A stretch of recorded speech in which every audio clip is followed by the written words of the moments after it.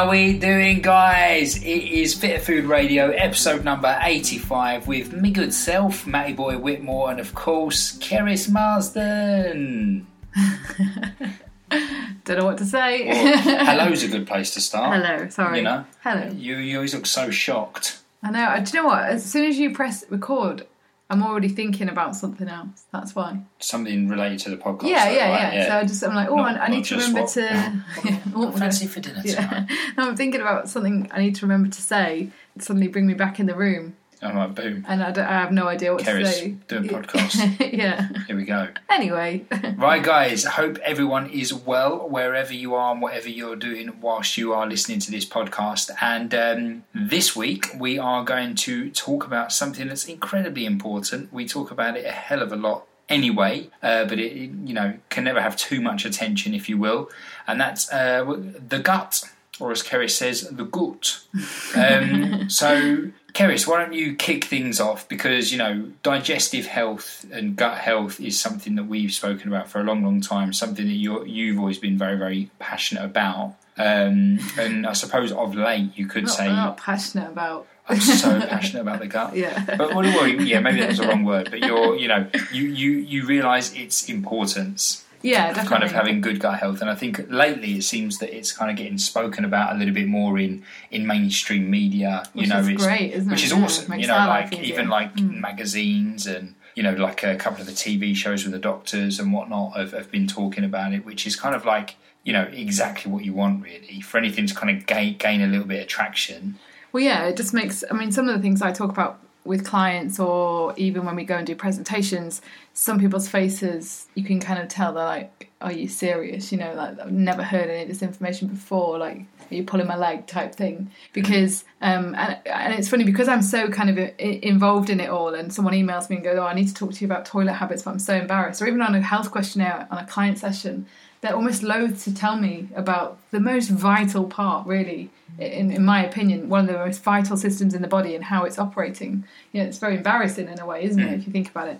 Whereas I'm so used to it, I'm like, come on, tell me, what's going on down there, Are you having a look at, in the loo, I mean.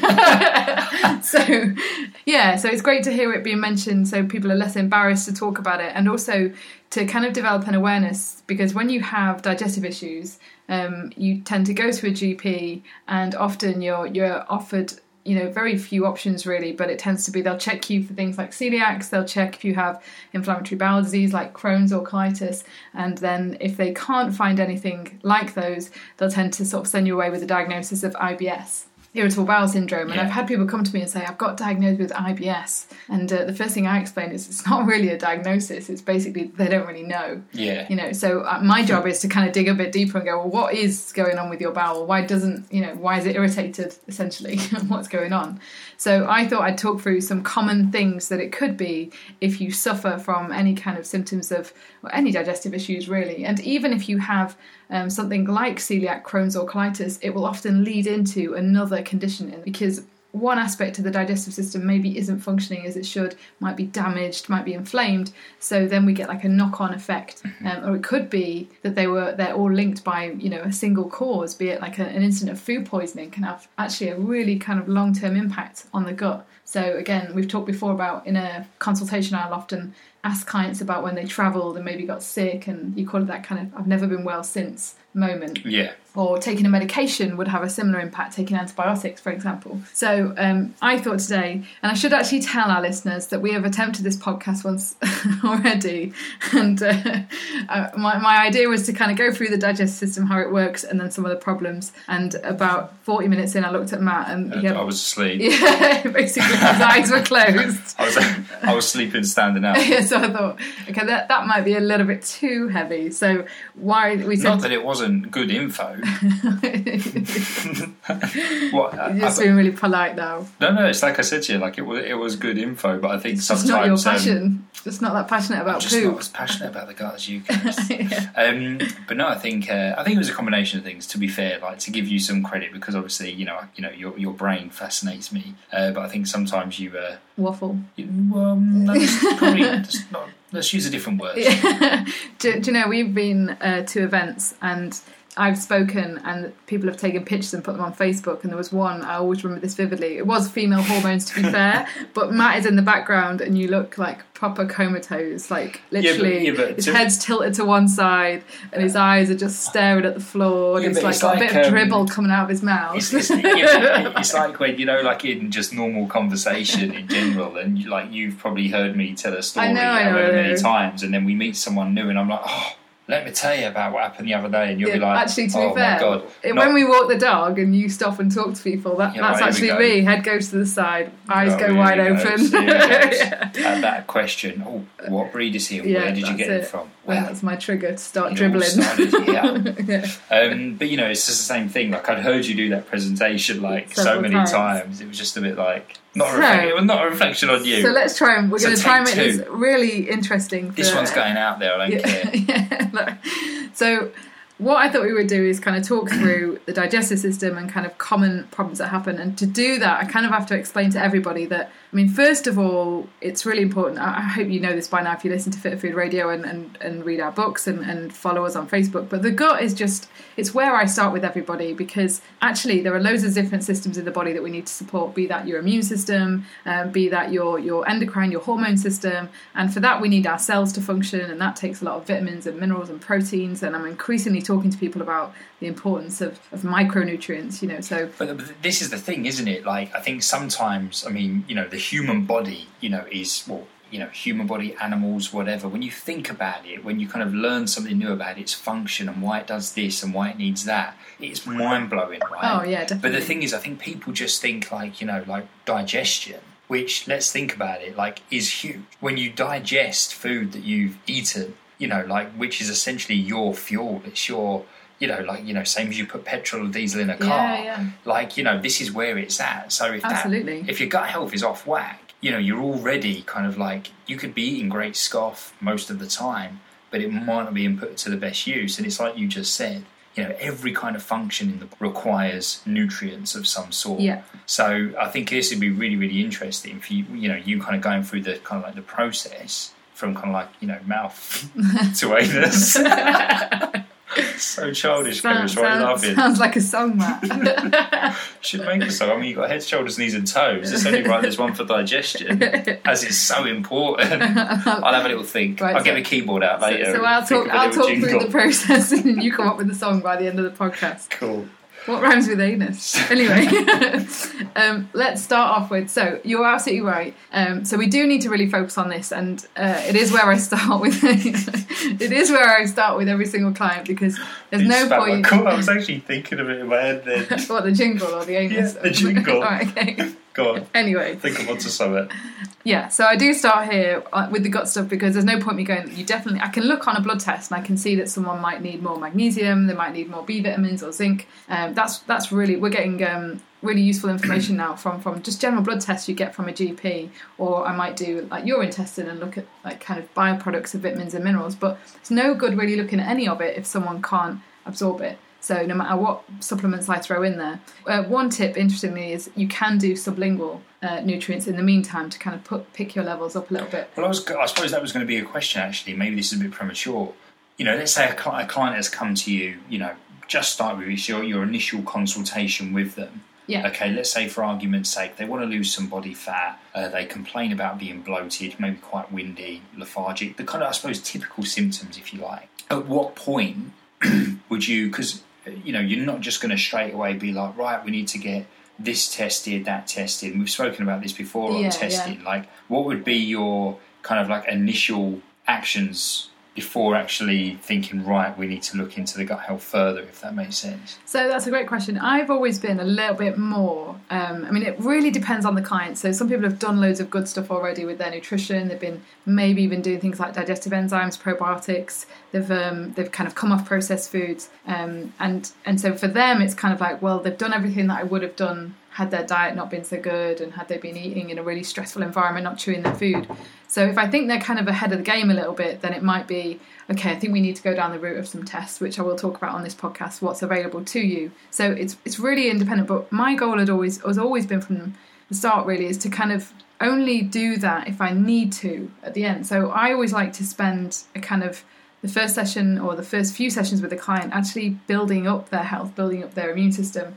And this kind of came from, do you remember when me and you did our own we did our own digestive, we've talked about it before, but our own kind of digestive 5R protocol. So we've talked about it before, but there's the 5R steps to heal your digestive system, involve things like removing some of the foods and basically maybe going in there with what we call weeding. The weeding side is going in there with oregano and herbs to get rid of any pathogens in the gut.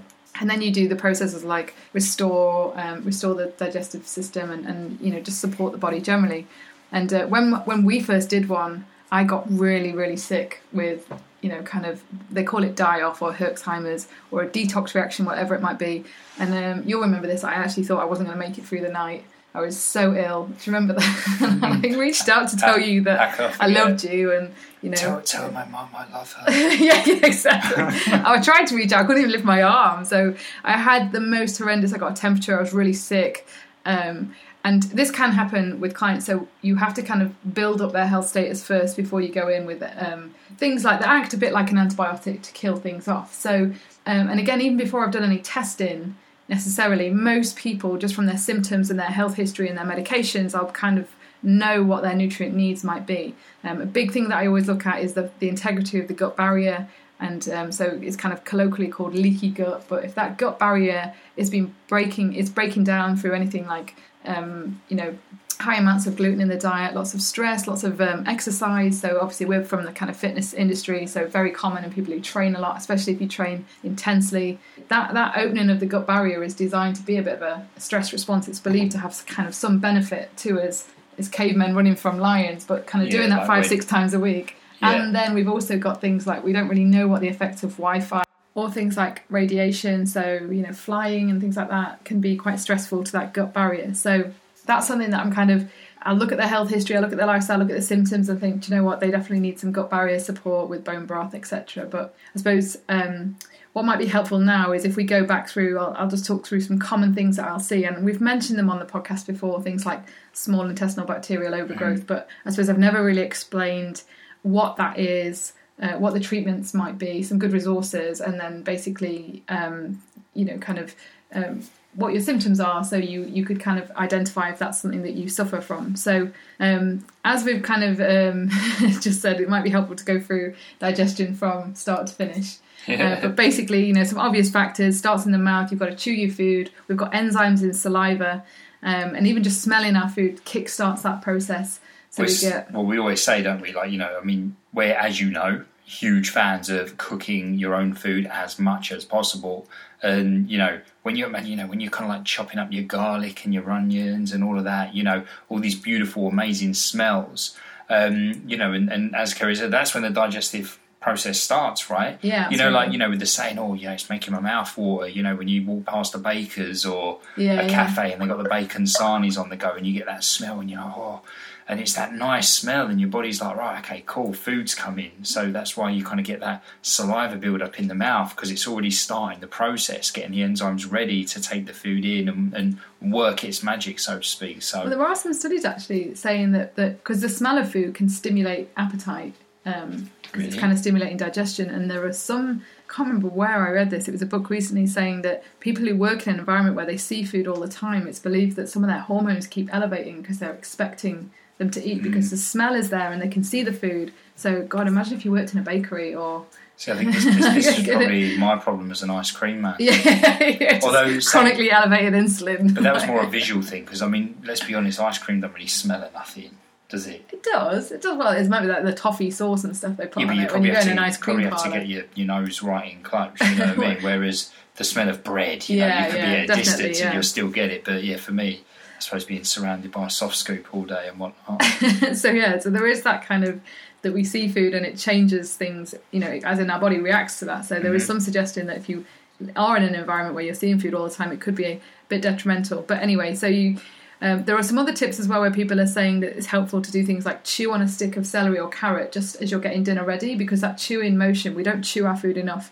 And if we do choose something like that that's quite not that palatable, like celery, we'll really get the digestive enzymes being stimulated, and it's kind of, you're not going to wolf that down, are you really? So you can prepare the body. And some other people say, we talk about having often eat olives, or am I... So the first point of digestion is that kind of chewing the food, and that's why we talk about using a knife and fork and eating a bit more slowly, really important, because what's happening is the stomach is kind of getting ready to receive the food. So if you think of the first bit is the chewing, and the second stage is in the stomach. And this is where we have the secretion of stomach acid and something called pepsin, which basically are really important for the breakdown of mainly proteins at this stage in digestion. So at each of the phases, we're going to go on to talk about small intestine, large intestine, or you can call it upper gut and lower gut.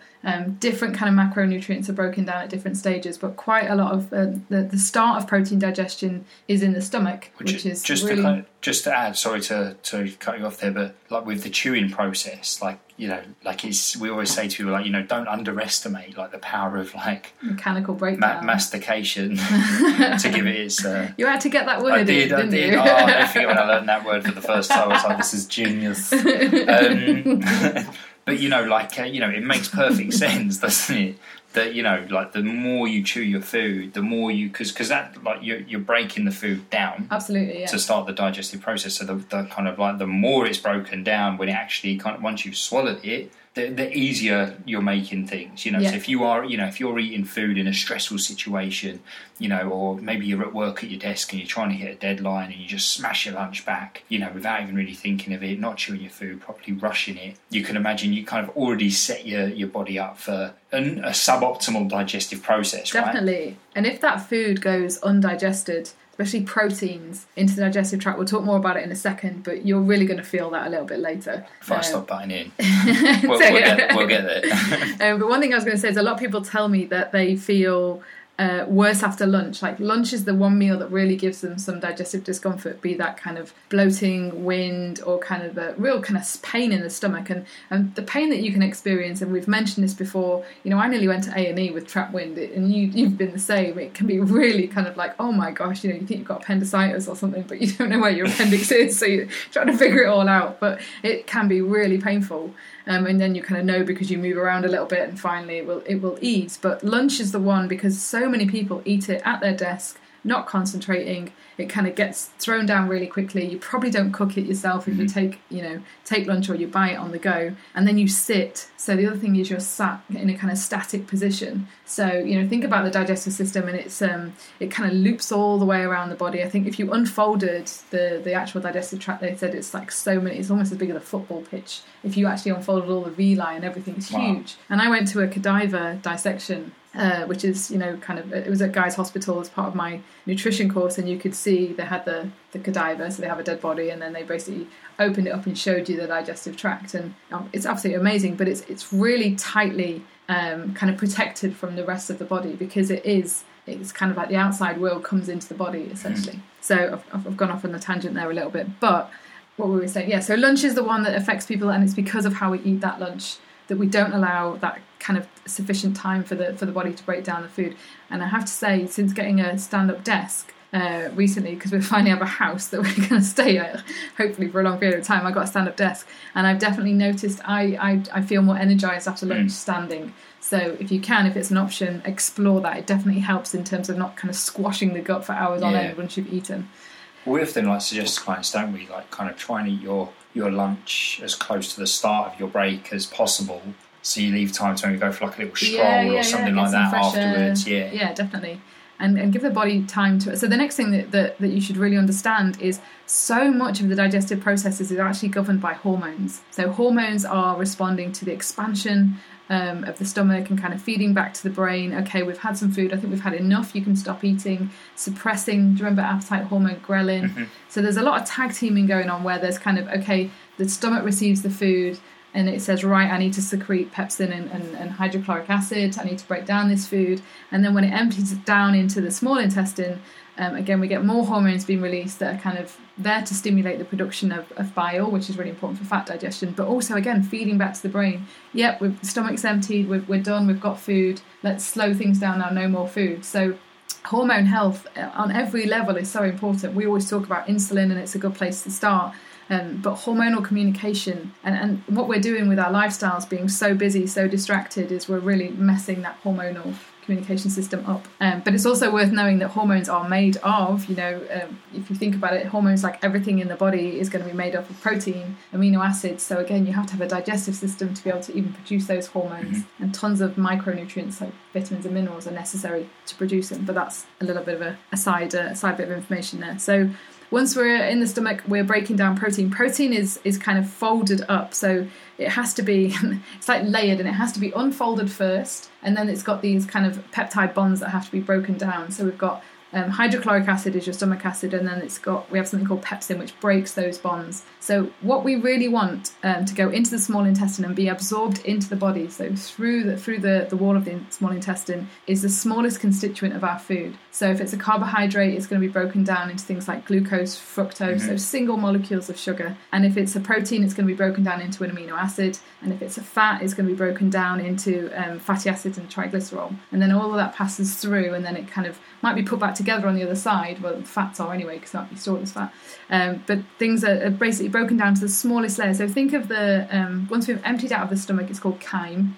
So it's kind of your stomach acid, and it's also important to know we want the stomach to be really acidic. So that's why things like vinegars, lemons and limes can really help with that digestion of protein as well, any acidic foods. When it empties the stomach as chyme, it's kind of a mixture of mush. I always think of it as just mush when I was doing my exams. What's chyme? Mush. But when it's in the small intestine, we then get the liver stimulated. The pancreas is stimulated to release enzymes. The liver is stimulated to release or produce bile, and then that's delivered into the small intestine. And then your gallbladder also releases some bile. So we have something called the biliary tree, which kind of sits just around the liver. And it's like, think of it as like a little tree that's just delivering bile down. And bile is really important for a bile tree for the emulsification of fats. So fats, in order for us to digest them or to break them up, if you think of, when you put a fat with water, they separate, don't they? Yeah. So the way that a fat has to be broken down is basically it has to be emulsified first, which is what bile does, to get it into kind of tiny, you said like the smallest constituent possible. And then all of this is going to pass through the wall of the small intestine. So this is where about 80% of I think that's the stat I've heard, it could be wrong, but about 80% of your nutrients are kind of being absorbed in the small intestine, which has 3 stages to it. You don't really need to know, but different things get absorbed at different times, and the small intestine is really, really long. So this goes on for a long while, and there's kind of loads of tiny villi. A bit like, do you remember the lungs? I always remember the lungs when I was doing biology at school, having the kind of villi. Yeah. So the small intestine has the same thing, and that's just to increase the surface area. So same with the lungs. That's why we have the villi. It just means it's a greater surface area. So all of these, so many vitamins, minerals, and all our macros are absorbed here. Some absorption of some vitamins and minerals takes place in the stomach. And it is worth noting that we also need really good levels of things like vitamin A and zinc and B vitamins to be able to even produce things like stomach acid in the first place. So remember, and even the enzymes that our pancreas are going to release are made up of protein. So just to reinforce the importance of, we are made of what we are eating, essentially. So after it's been in the small intestine, basically the food will travel down to the large intestine, and this is where we've got so the small intestine doesn't really have any bacteria in it, so a very small amount of bacteria. It's the large intestine where we've got, we're all talking about the bacteria, things like bifidobacteria, lactobacillus, E. coli, all that beneficial bacteria. That's all located in the large intestine, and we've got some yeast in there, candida, all beneficial stuff. So you mentioned E. coli there. So I can imagine a lot of people listening going, no, but E. coli, that's like... No, so there's different strains. That's really bad. No, there's different strains. So there's a strain that's of benefit to us, and then there can be more pathogenic strains. Just like with yeast, there are strains of yeast. We have yeast in the gut, and we have it in a certain amount, and there are some that are kind of believed to be kind of symbiotic, and they're meant to be there. They kind of reside very happily with us, and there are some things that we're kind of not so much. We don't like the effect that this might be having on the rest of the microbiome or the rest of the bacteria. But do you know what? The one thing I'm learning, I was at a gut workshop last week. So the test I use now is called the GI map, and that just basically looks at things like you just mentioned. So the really kind of what we might think the really bad bacterial or viral infections that might be going on in the gut. And you can see them in the stool, like norovirus would be an example, or H. pylori, which is a bacteria that burrows into the gut wall, and parasites and things like that. So that's the test I'm using. But they do, at every workshop we go to, they kind of do say, we know so little about this, really. Yeah. We're still learning about what's beneficial, what's not, and it does seem to be about the host. So Blastocystis hominis is a parasite that when we tested our stools, and we both had it, this was years ago when we first started doing these tests, we both had it, and there was kind of a thought that, well, if you have symptoms of irritable bowel syndrome similar, it's a chance that it's the Blastocystis hominis causing it.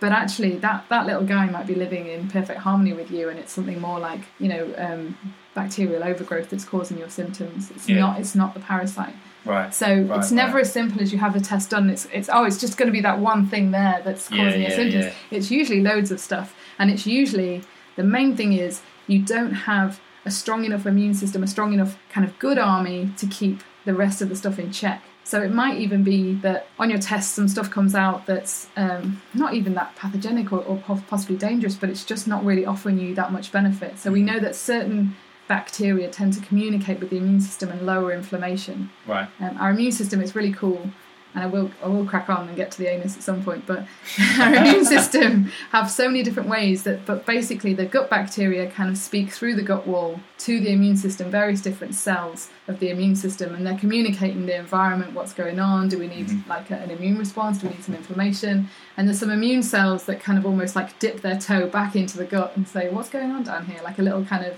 almost like a submarine kind of just pop in its, like a viewing, what would that thing be called that comes out of a submarine? Telescope, yeah, that kind of thing.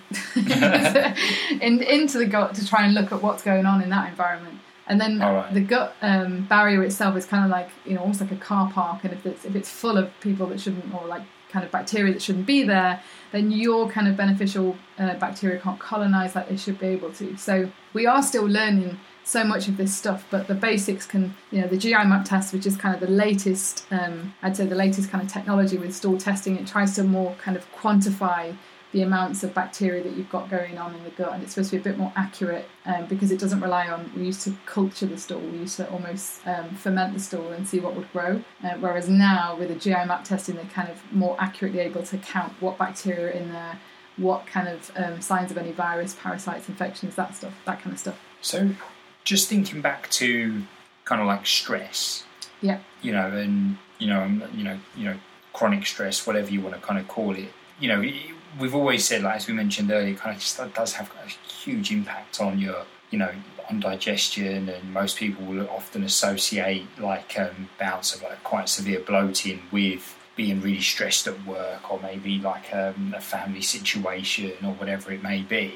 Like, would you be able to kind of like explain a little bit as to why that is? I mean, because obviously like an obvious thing to think would be that if you are, say, like in a moment of like acute stress, say, like you say, going back to, maybe we were running from danger, and your cortisol levels are up, you're hardly going to go, well, quick, I just have a quick BLT. In that kind of moment of stress, you just want to kind of get away from the stress, and then once you're kind of calming down, you might eat.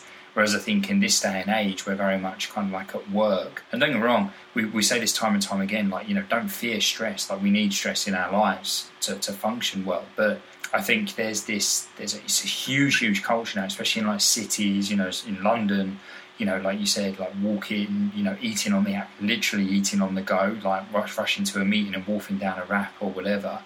So what is it what's kind of going on inside to where, like cortisol levels are up, that's so disruptive to digestion? Okay, so I suppose the last bit I'll just say, so we get there finally, is the last bit of the large intestine is all about, there's a bit of absorption of electrolytes out into the body, there's some reabsorption of some water and all the waste products from kind of internal metabolic processes that have been going on, all those toxins, and then obviously you pass the stool. And you're right to highlight stress, because all of this is done. So the movement side of it, if you think about how you move your body anyway, it's all done via the nervous system. So that kind of governs just signals around the body. The nervous system that kind of operates during the times of when we're digesting our food is parasympathetic. It's called the parasympathetic nervous system, or it might also be called rest and digest mode. And then the opposite of that is fight or flight, or sympathetic nervous system mode.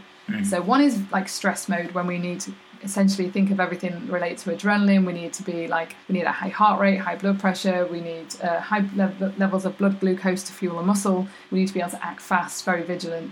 Digestion is just non-negotiable. We don't need it right now. It's not essential to our survival. Neither is reproduction. So all of that goes on the back burner. So if you are in a state of chronic stress, not only does it mean that you're kind of, we have something called the vagus nerve, which goes from the brain to the gut, which will kind of kick in the digestive process. It was very important for kind of feeding back, okay, I'm going to eat some food now, I'm relaxed, you can get going with your digestive processes, everything is safe. And so there are some key things that you can do to stimulate the vagus nerve prior to eating. Just sitting down and breathing really deeply. So if you kind of, I often say to people, put your hand on your stomach and really make your belly rise, belly fall, because you wouldn't be able to do that in times of stress. We're very shallow breathers. I did read, I'm sure I've mentioned this before, that putting your legs up against the wall does the same thing, because it kind of feeds back. Well, you're obviously not stressed because you've got your legs up against the wall. I don't know that's what it does, but that was kind of my interpretation of it. So those kind of things are really important for kind of taking you out of stress mode, feeding back to the body that it's okay, because there is a kind of motor element to the digestive system. So peristalsis is what gets the food going down the esophagus. So when we get problems with even things like circulation and nervous system signaling, people can struggle to kind of swallow their food, and kind of esophageal function might go, which is very common as you get older. The next thing I'd say is then down in the stomach, obviously we might get a kind of blunting in the secretion of stomach acid, because again it's kind of like it's not time to digest protein, which is again really, really bad. If you're kind of wolfing down a protein-based meal, you're going to feel that later if you don't have that adequate stomach acid. But a big one that one of the most common things that I tend to see would be dysbiosis, where we're kind of like not the right balance of good and bad bacteria, which can be linked to everything from diet to stress, and even your environment. So we lived in a city for years, and you think about it, there's the lack of kind of exposure to nature, especially when we worked in a gym. I don't think we saw any nature. We lived in Covent Garden. You see daylight. So that would have had been a quite sterile environment for our gut bacteria. So it will have affected everything from our skin bacteria, all of our immune system. But also the valves. So I talked to you before about there's a valve at the bottom of the esophagus, between the esophagus and the stomach. There's a valve that then at the bottom of the stomach where everything enters into the small intestine. And then you've got valves between the upper and the lower gut. And they are all controlled, again, by the nervous system, but they're all affected by our stress hormones. So often what people will find is if your stress levels are too high, it might be that the valves are staying. So if your stress hormones are too high, the valves might stay shut because they're like, don't do anything. It's really stressful. But then, what if you're kind of adrenally? What if you're a bit exhausted and your cortisol levels? That's the kind of, cortisol is our stress hormone, but it's the hormone that wakes us up. But people get low levels if there's some form of dysfunction in the body, and that can be an immune system thing going on. It doesn't necessarily mean there is no such thing anymore as adrenally fatigued. That's been and gone now. It's no longer. That was so yesterday. Basically, no such thing now.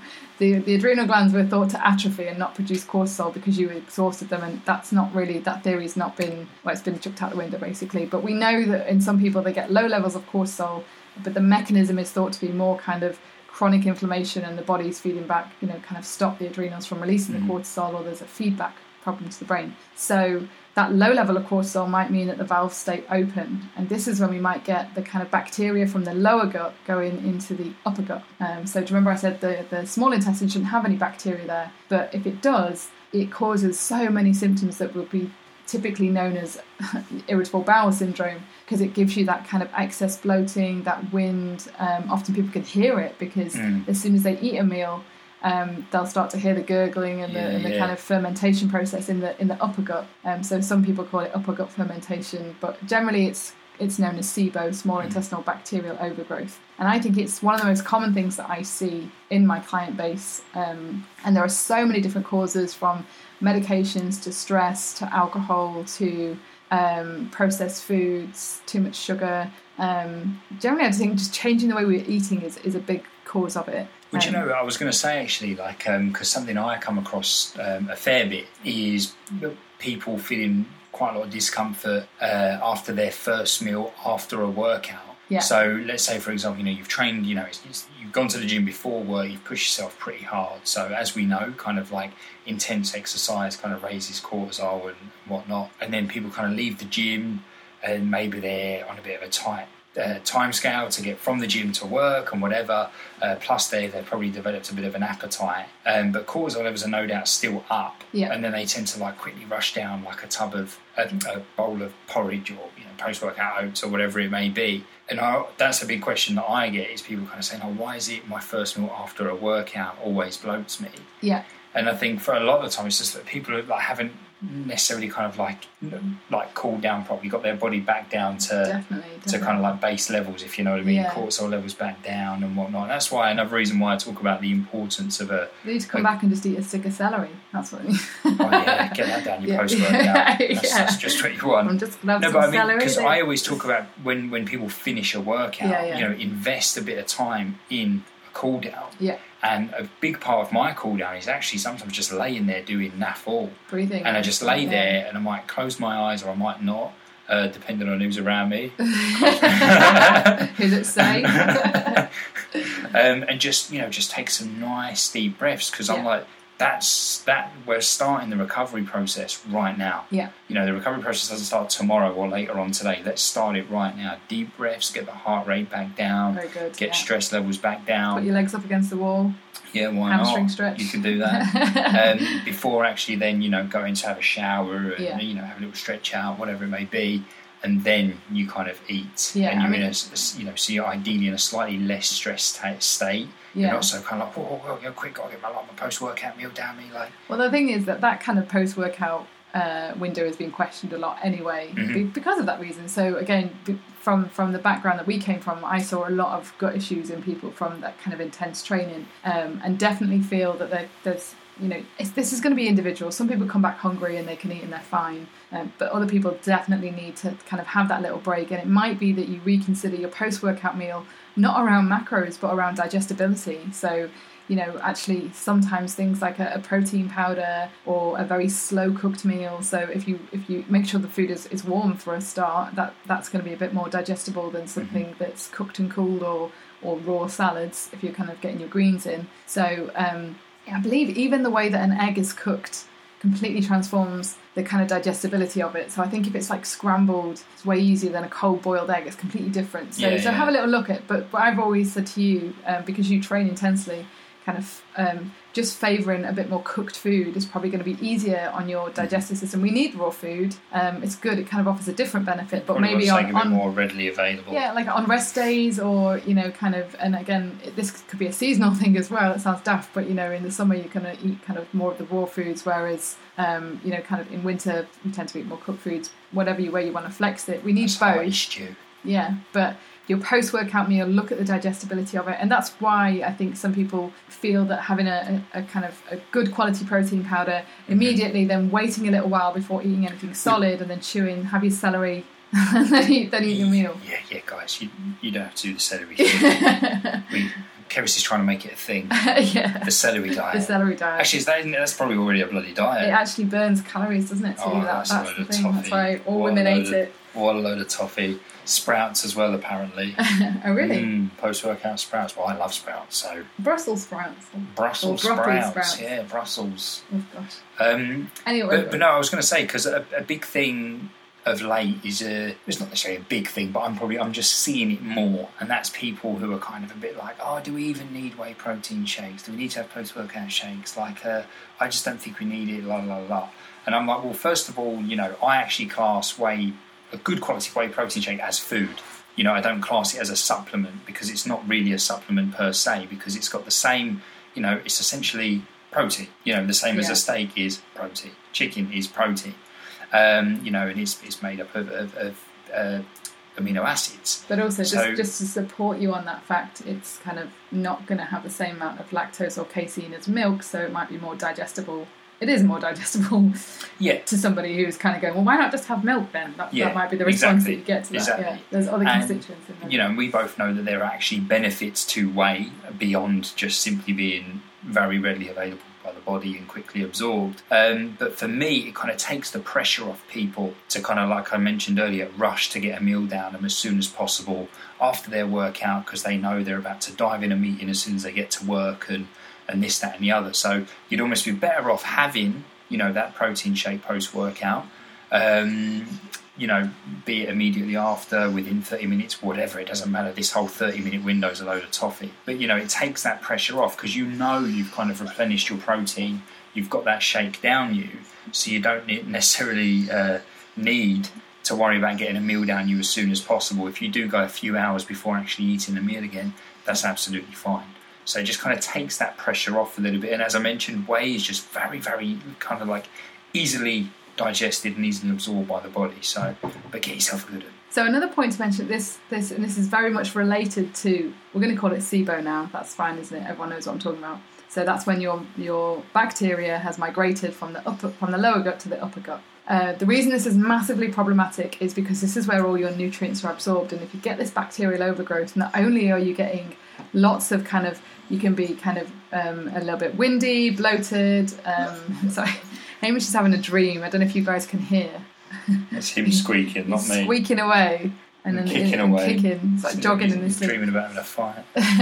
Where was I? What was I saying? Yeah, so it's a real hindrance to absorption. So what happens is the SIBO occurs, and I go through, another trigger can be food poisoning, by the way. And then once the SIBO is present, we get that malabsorption, and therefore we get basically malnutrition because we're not getting the right amount of nutrients from our food anymore. Mm-hmm. So one of the key things that you have to make sure that you're doing to firstly avoid getting small intestinal bacterial overgrowth, but definitely if you already have it, is to look at the spacing between your meals. Because if you're a grazer, and I used to be, when I was in an office, I always had nuts and seeds on my desk. I used to just kind of thought I was hungry, but I wasn't. But I definitely ate at least every 3 hours, if not sometimes every 2 hours. And if I was going to the gym, I'd be like, oh, I need a snack in me. And then I'd run and then wonder why I had really bad stomachache and I felt terrible.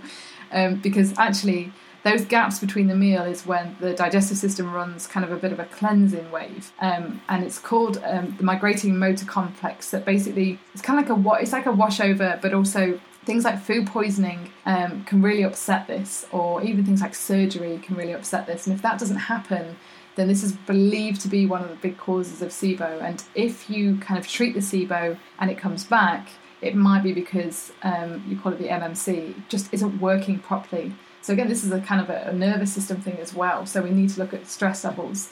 But you can get something called prokinetics, which basically help to stimulate the MMC so that it does happen. But you've also got to be fasting in between meals. And it might also be a reason for kind of fasting pre-workout or why you feel better. I know I always feel better training fasted. So I either train early in the morning or I wait at least 3 hours before. And there could be various, people might go, it's because she's got sluggish digestion, whatever. I definitely have a history of SIBO, so for me it definitely works better to just be fasted, but try and get towards kind of 4 hours, at least 3, but more like 4 hours in between meals, and have a longer fast overnight, which in Fit at 16 I was very kind of steadfast about this, and I've even drawn diagrams of like 4 different days, depending on when you get up, what time you might eat, as to when each meal should be and how you could still get the fast in overnight.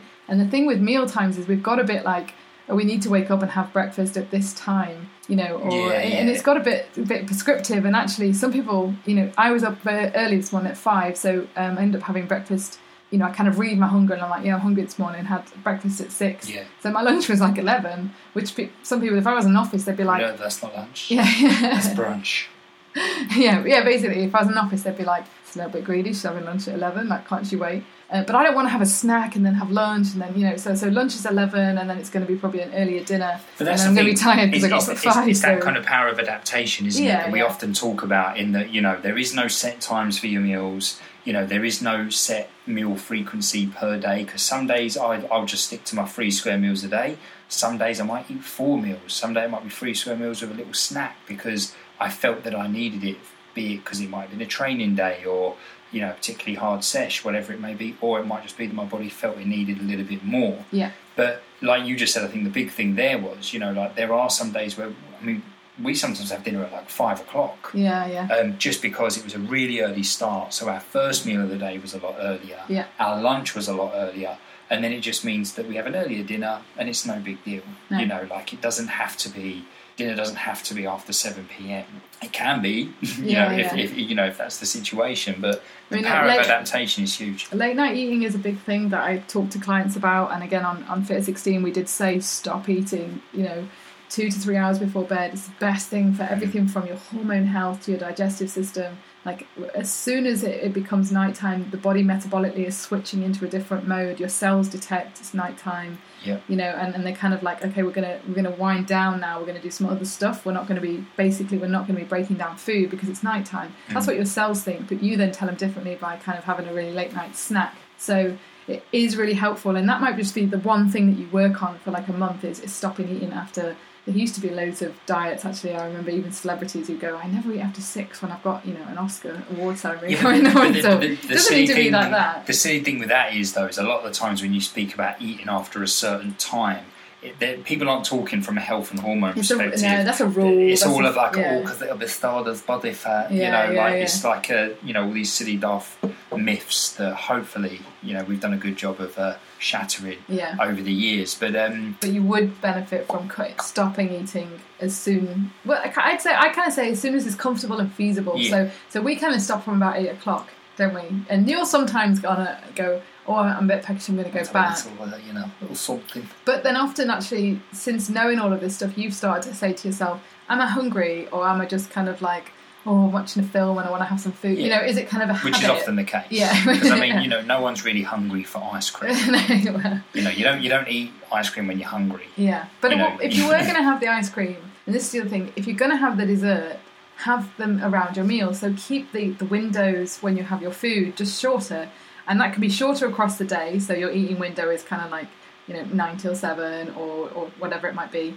But also shorten, so there are bigger fasting periods across the day. So if you're going to have, you know, chocolate after dinner, don't have chocolate and then don't eat your dinner and then 2 hours later have the chocolate. Eat everything around that mealtime so the body digests that, and then it's got chance to break it all down, absorb it, and then it's, you know, does other stuff. But just going back to the SIBO, the biggest kind of thing that the most common thing a doctor will say to you or might do is recommend a low FODMAP diet. And FODMAPs are basically kind of fermentable carbohydrates, and think of them as like the windy vegetables. So you've got your broccoli, Brussels sprouts, cauliflower. Okay. Classics. Yeah, onions. So you can Google online and look at, you know, what is FODMAPs and things like lactose and fructose.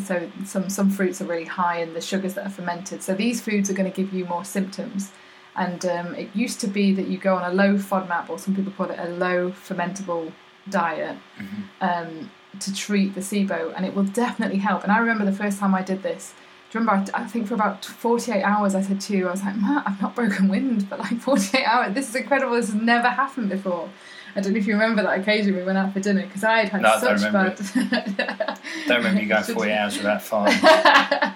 Because I had such bad stomach issues up until that point, so it was like an epiphany for me.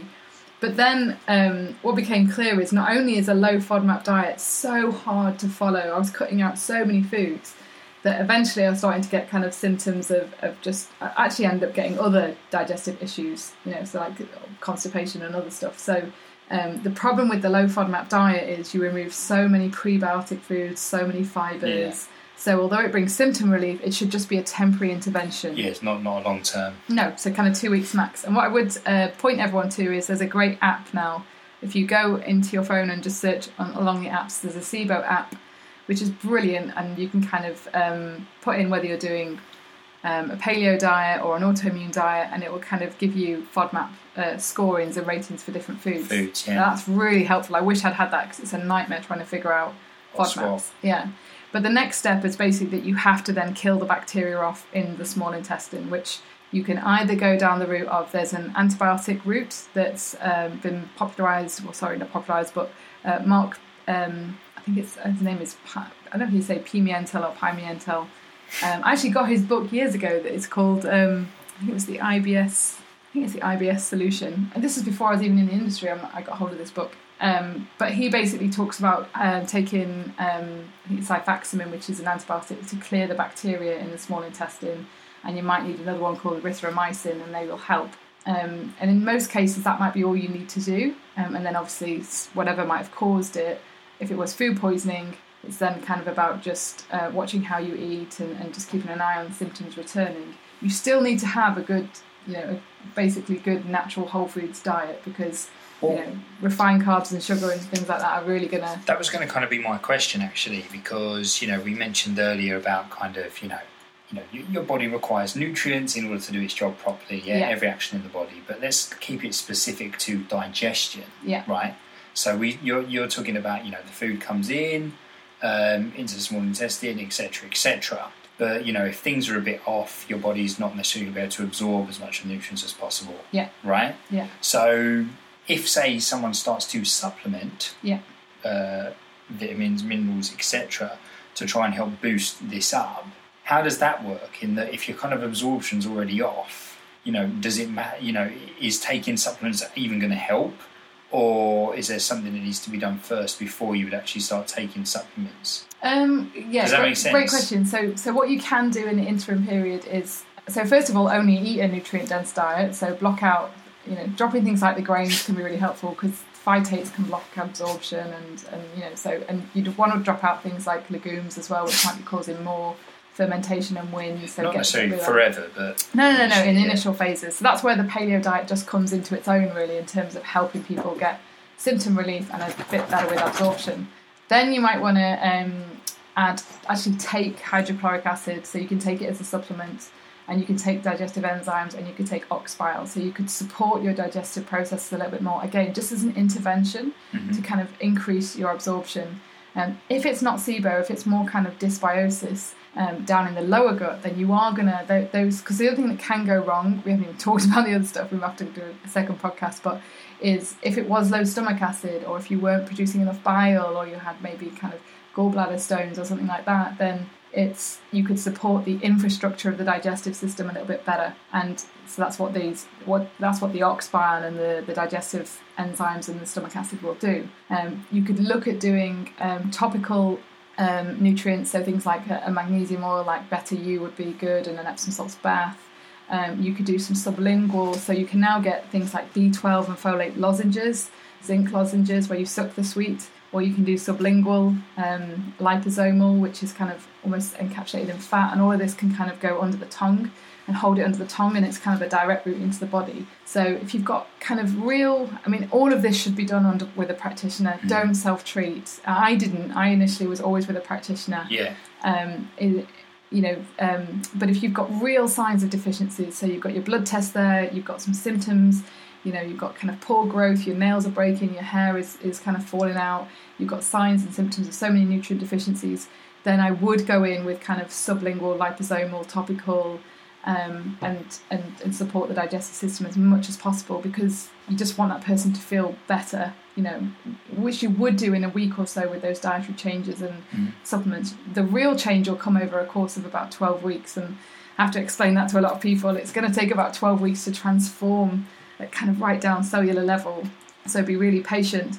But again, if you're really suffering, and if somebody I mentioned before, some people just need their immune system building up a little bit first as well. So I'll often use a gut barrier support nutrient formula. So you have things like bone broth, of course, and you can take collagen as a supplement.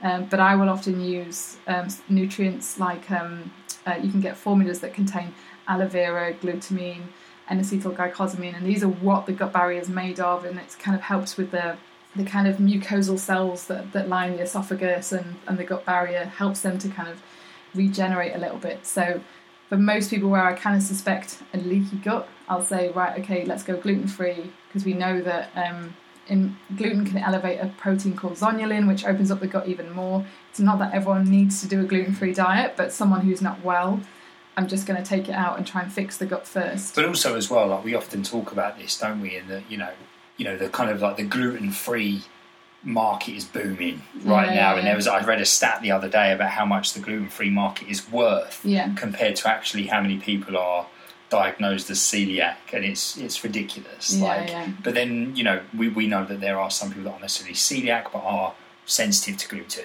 But let's look at it in a simple context that most foods that contain gluten tend to be quite processed. Yes. So you're not just taking out the gluten, you're taking out the kind of processed food. You're taking out flour, you're taking out usually fast-acting yeast as well, which is kind of very problematic to the gut. Nobody's eating 24-hour fermented bread anymore. It's just it's a different product full of Exactly. additives, That's what we always preservatives. say, don't we? One thing we should add, and I don't know why this never occurred to me, but additives and preservatives, you know, like their job is to kill off bacteria in our food. So what do you think it's doing to your gut bacteria? You know, exactly that, yeah. And that they're in so many sports supplements, and that's one of the reasons I kind of cut out. Not that I took a lot of sports supplements, but there's a few again, and we've kind of I did list them for Fit 16 and said, look at these. We don't even have them, but I think it's carboxycellulose is one. I think that's how you say it.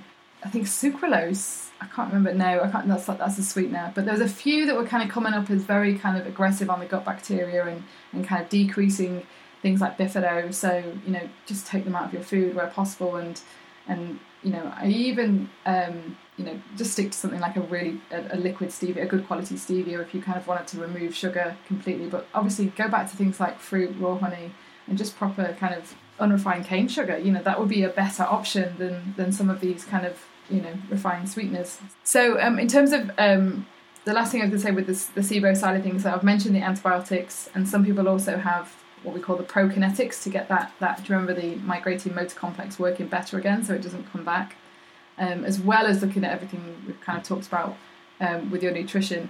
But the other side of it is you can do it with kind of herbs as well and natural antimicrobials. So things like oregano, ADP oregano is one of the kind of formulas that a lot of practitioners might use. Berberine is very good.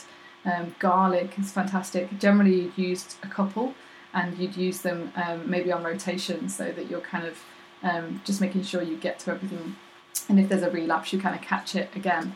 But what I was going to say about SIBO, one of the most important things is it will lead to other things. So as I mentioned, because it causes those nutrient deficiencies, then other things might happen further on down in the gut, because if there's a nutrient deficiency, then maybe we can't produce enough enzymes or stomach acid, or maybe, you know, there's kind of, it affects our beneficial bacteria. So opportunistic infections are able to infiltrate because the body's immune system is then struggling because we haven't got the nutrients, we're not getting fueled.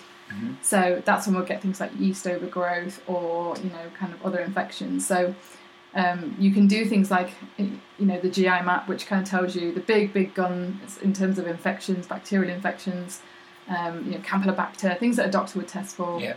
And then it looks at your digestive capacity, so it looks at things like your production of enzymes from the pancreas.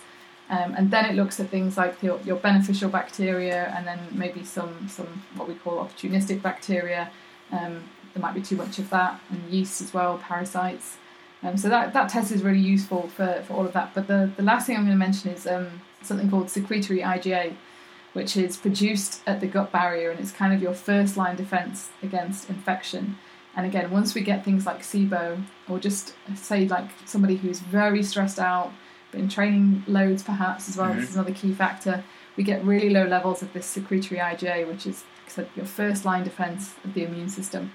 And at the workshop with In Vivo Clinical, who do the GI map, the guy that was talking to us had been going for 25 years. Can you imagine me in 25 years' time? I'm going to bore the pants off people in terms of like, it'll be all I've ever done, all I've ever known. No one will ever invite me to dinner. But he was saying the one thing that he always, if he could only test for one thing in a client, he would test SIGA levels and kind of use that, and then spend a good month bringing up their SIGA levels with things like probiotics, all of those nutrients I mentioned that help the barrier, aloe vera, licorice was one I didn't mention, so you can get deglycerized, I don't know how to say that word, deglycerized licorice, so it doesn't act like an adaptogenic herb, you know, bringing up cortisol. Proper licorice, though, yeah. Not licorice all sorts, no. But yeah, the licorice, aloe vera, I've already mentioned glutamine, probiotics, Saccharomyces boulardii, which is a beneficial yeast. All of these were mentioned for kind of lifting up SIGA levels. So again, just making, and vitamin D. SIGA. Yeah, SIGA. Yeah, so very, very important. So that is kind of, I think I've pretty much covered everything there. So we've talked about upper gut, lower gut. So we can have, just in summary, you can have a problem of the kind of infrastructure of the digestive system and not working. So you're not producing stomach acid, you're not producing enzymes, you're not producing bile, or the barrier isn't intact, or the valves aren't working properly. So they can be investigated. They can be investigated by blood tests, by stool tests. You might even have cameras going down or up just to kind of look at the integrity of the gut. But then you can also have the environment of the gut, which is the most common thing that I tend to see needs addressing, and that's when we've got bacteria in the upper gut, in the small intestine. Which I always think like a really great example of like kind of like environment is that one where you say like if you put let's say you go to the butcher's and you stock up on some meat and you put that meat in your freezer, and of course it freezes and it will stay in there, and you could leave it in there for weeks and weeks and weeks and weeks, right? Yeah. But then say there was a power cut and you were away on holiday, say you went on a long holiday for a few weeks, there's a power cut, all the meat defrosted. Yeah. And then you'd come home and then all of a sudden all the bacteria that would have thrived, but it wasn't that the bacteria somehow managed to open up the freezer and climb in the drawer and then do its thing. The bacteria was already there, but because it's in a freezer, it wasn't in the right environment for it to kind of thrive, if you will. So it's all about the environment. Absolutely, and it's what you're... And what do you think is the most powerful tool? It's your nutrition that you're putting in your body, and how. So that's how you eat, the environment that you eat in. So environment internally and externally. Well, that's our kind of big thing, isn't it? It's not necessarily just what you ate, it's how you ate it and the environment that you ate it in. Yeah, right? Absolutely. So that's just a bit of a summary. So if you have been turned away by a GP and given that diagnosis of irritable bowel syndrome, there's a chance that it's actually more like some kind of bacterial viral infection, dysbiosis, small intestinal bacterial overgrowth. So what are you looking to cover in part 2 then? No, just that will be this episode. You think we managed to cram it in there? I think so. We could do a Q&A session, maybe on the gut. So be helpful. Just real quick, this will wrap it up. Yeah, just quick fire. Yeah. What are like some kind of top tips that people could do, and maybe for now just think kind of. Let's think a stage before supplementation or any kind of testing. What are kind of like a few things that people could do to potentially improve their kind of digestion and gut health? So I'd move to eating Fitter Food Style because it's unprocessed. Get our recipe book, and because I do kind of with clients who've got chronic digestive problems, I go grain-free, dairy-free, because some of the proteins can cross over. If the gut barrier is not intact, I didn't really mention this, what happens is undigested or incompletely digested food gets to cross over into the body when it shouldn't, and that kind of sequence of amino acids in that food might look a little bit like tissues in the body, and then we can get autoimmunity. So that's just one of the ways. So I would move over to kind of Fitter Food style of eating. Paleo-ish. Paleo-ish. It's going to be nutrient dense. I would cook the food, and if your digestion is bad, I'd be looking at slow cooking your food and things like stews and soups, because again they're going to be cooked for longer. I definitely, me personally, if I slow cook food, it just is totally different for me in terms of I get no symptoms whatsoever. Whereas sometimes if I eat my kind of salad too quickly, I still get a little bit of bloating and stuff. If I OD on the salad, that kind of really gets me. Like composting. Anyway. Next up would be, the last thing I didn't mention was the polyphenols in plant foods. Actually, we still don't understand how this works, but polyphenols are kind of like antioxidants. So you also get them in things like teas, nuts, seeds, herbs and spices. They think that they trigger the hormones that govern things like satiation and stimulate the digestive system, which is why, peppermint is known as a digestive aid. Right, it does kind of have a relaxing effect as well on like the spasming of the gut. But it's also believed that kind of polyphenol content of your food. So I would also increase things like herbs and spices, and in traditional cultures they use them. If you think about it, in Indian restaurants you eat those kind of spice mixes. Do you remember? Have you ever had those with fennel and I think it's fennel and some seeds after you've eaten as a digestive aid? Really? Yeah, and it helps with it. So any way that you can get those into your nutrition, we always stick mixed herbs on a salad. And we kind of make curries and soups and stews and add things. And you might want to remove some of the kind of windier stuff that you trigger foods like garlic and onions just temporarily. Yeah. Use the powders maybe instead. See if that helps. And I'd also just increase things like organ meats, bone broth, because they're just going to give you so much nutrition in terms of what the gut is made of and all those B vitamins. And again, you might want to have things like a spoonful of apple cider vinegar or lemon juice on all your foods to break down the protein a little bit more. And then if that's not resolving in kind of... Chew it. Oh, yeah. Well, that's a given, yeah. Chew. Some people say count, but God, Yeah, that'd be. Yeah, that could you imagine? You chew for this many times. No I just kind of feel chew like properly. Like we have enough of to-do lists in our life without going. You've got to chew this many times. But I suppose I'd say give it kind of 2 to 3 weeks, and then go and get practitioner support. In our book, we did do a whole section on gut health and kind of foods that you really need to increase, just to help your digestive system a little bit more. So you can always go for foods that can help in as well. Well, actually, sorry, we've just been published now, so we're Paleo Primer second helping. Yeah. And there is a UK coming out in July and a US edition. So please don't be mad if you get the wrong one. If you just look, there are 2 editions. So we always do both, but some people get a bit cross because they buy US thinking it's UK and vice versa. So there are 2 editions, so be sure to check that. It's a little bit confusing because not only is there 2 editions because we were self-published first, then we got published and they changed the name. Yeah. But the US UK title are the same. But then also people that bought the self-published version think that when the published version come out, it's a whole new book. I know. So they buy it. So yeah, huge apologies there, guys. Very, very confusing. But either way, you won't be disappointed. Give it to a friend. Help him out. We should get cracking on book 3. I was watching David Walliams on TV. Start now. He's done 12 books now. Oh, yeah. 12. And he was saying, though, he mentioned someone, I can't remember someone else he was following had written 200 Doesn't books. Doesn't he do children's books? Yeah, but still. No, I'm not trying to take anything away. I'm just asking. How's your 3rd book coming along, Matt? Oh, great. Fantastic. Anyway. I've got plenty of ideas. Yeah. I know that much. Lots of inspo. Awesome, Keris. Should we wrap it up then? Yeah. So do get in touch, guys. If you have something that you want us to cover on a future podcast or a question, holla. Just email info@fitterfood.com and we can do an episode on it if we think it's quite a subject that is going to affect a lot of people. Asking, yeah. Or we're happy to kind of put some hints and tips in a blog or on I must admit, actually, page. someone did say they kind of said that they miss our Q&A based podcast, which we used to do a lot of, didn't we? We used to kind of do the questions, so we'll probably get some more of those going on. So, Kerith, thank you. That was amazing. No worries. Guys, thank you so much for listening. It would mean the world to us if you could leave a review over on iTunes. That would be amazing. Or share this with anyone who has IBS. Of course, yeah, share it with anyone who you think would be of benefit. And of course, subscribe to the podcast if you love it, just so it's just there in your little podcast app on your phone each time that one is uploaded. But guys, thank you so much for tuning in. As Keris mentioned, don't hesitate to get in touch. Any questions at all. And we will see you in episode number 86. Have a good one, guys. Bye.